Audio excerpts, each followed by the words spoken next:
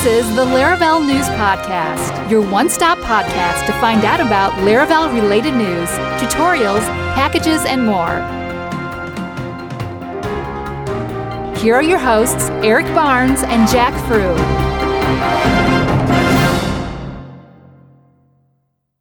Hello, everybody. This is Jack Frew back with episode number 18 of the Laravel News Podcast. In the news this week, kind of a slower week. First of all, you're probably wondering where Eric is. He had some kind of work emergency and couldn't make it this week, but he'll be back. Everything's good. Just the usual kind of stuff that sometimes happens, and of course, it always happens on a Friday before a 3-day weekend, right? That's such is life. Anyway, the newsletter did make it out. Laravel-news.com is what we're talking about. This is the news site that Eric started a couple of years back and has awesome source of information.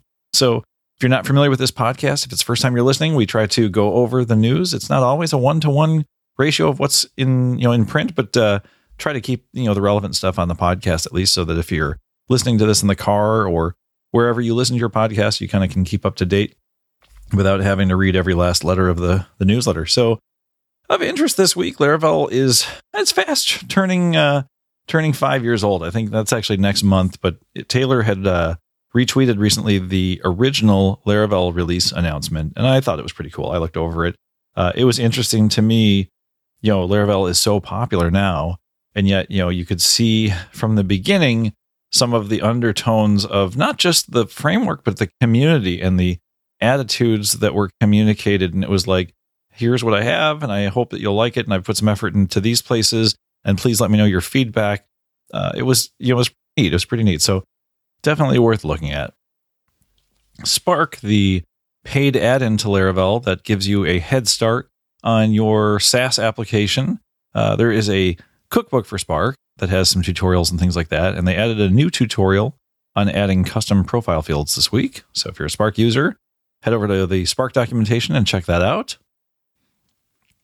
Under tips and tutorials, a couple of things came up from different sites on, I think it's antires.com. There was an article called Programmers Are Not Different. They Need Simple UIs. Kind of a, not really a tutorial as much as just kind of a commentary on things.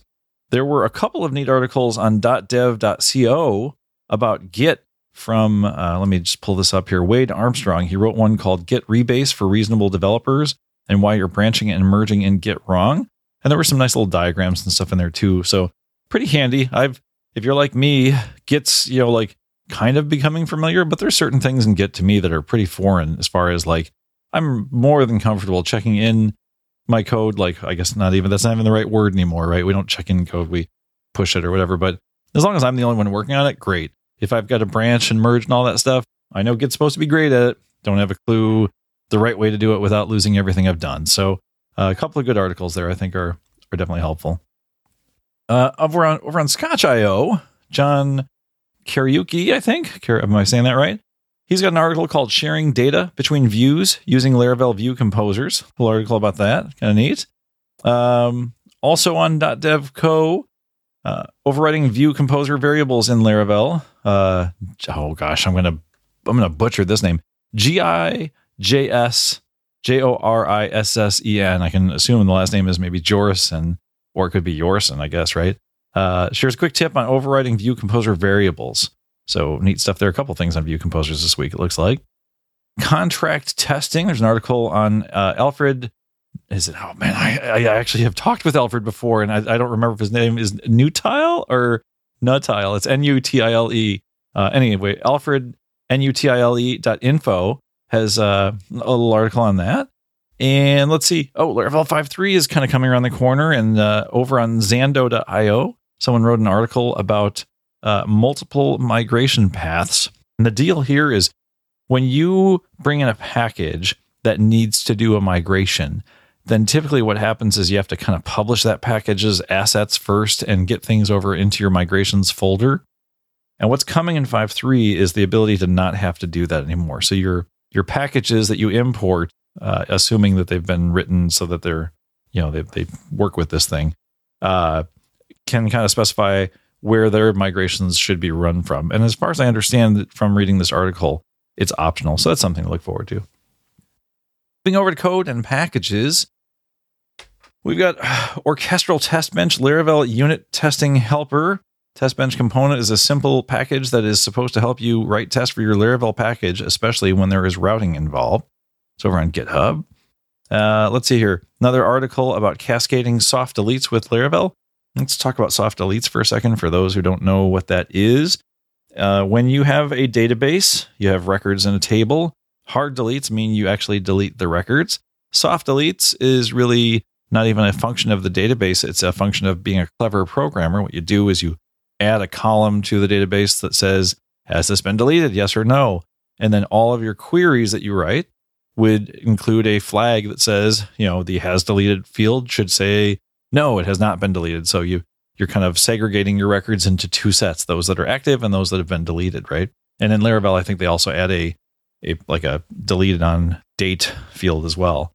So this package shows you how you, or this, I guess it's a package, shows you how you can cascade soft deletes. Now, if you don't know what that means, some of you will, some of you won't. When we have a relational database, what that means is we have a table, let's call it table A has some data and table B has some data. And there's some relationship between the two. Like the common example I always see is like an invoice and then line items. The invoice table, let's call that table A, would have information like the customer's address, the bill to, it might have a total charge method, that kind of stuff.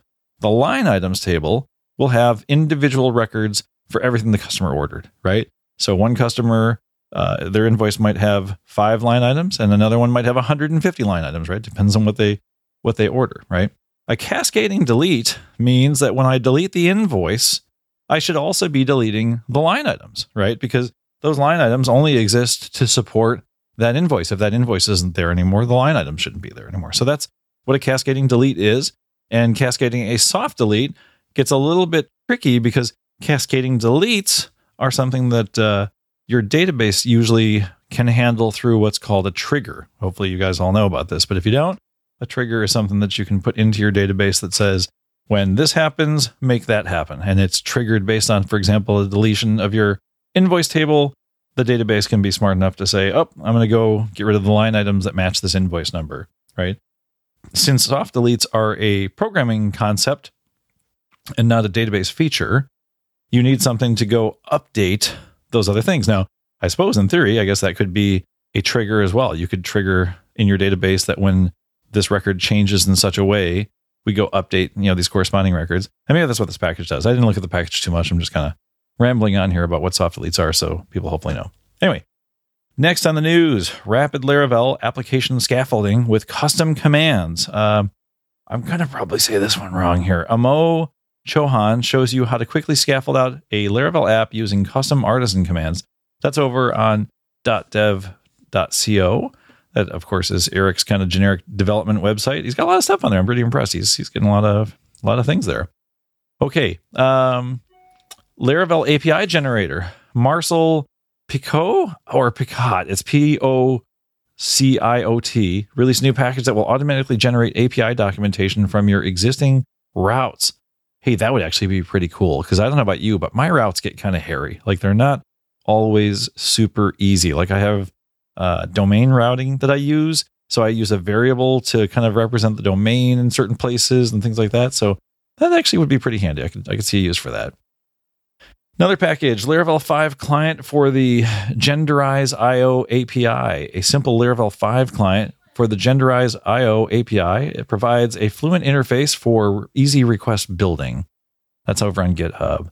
Laravel DocuSign, a Laravel 5 wrapper for the DocuSign REST client. That's interesting. We use DocuSign at work. It's a pretty high end. Well, I don't know if high end's the right word, but it's a package that we use in a pretty big Fortune 500 company. And then Alt3 Throttle has a request rate limiter middleware for Laravel 5.2. And then we talk about this for a second. You know that Laravel has a sign-on limiter. I don't know if that's the right word for it, but when you're logging in, like if you get a bad password, like Laravel now has built-in functionality so that can only happen to so many times in a minute or two, and then it kind of shuts you down kind of thing. It makes you wait. What would you use a request limiter for? Well, off the top of my head, I'm thinking about some of these services that are out there where they have a free tier and they limit you to, 10 requests per 10 minutes or something like that. Or, I don't have a great example off the top of my head, but I'm sure you've seen these little services where if you're using it for free, you only get so many requests, either it's per month or per hour or whatever. That might be a good thing to put on your middleware to avoid like getting your system bogged down by abuse and things like that. So that sums up this week's news. Sorry again that Eric wasn't here. He'll be back the next time. I'm Jack Frew. Thanks for listening, and we'll see you all in 2 weeks. This concludes this episode of the Laravel News Podcast. If you like the show, please rate it 5 stars on iTunes. If you have feedback for the podcast, please email us at podcast@laravel-news.com. Thanks for listening.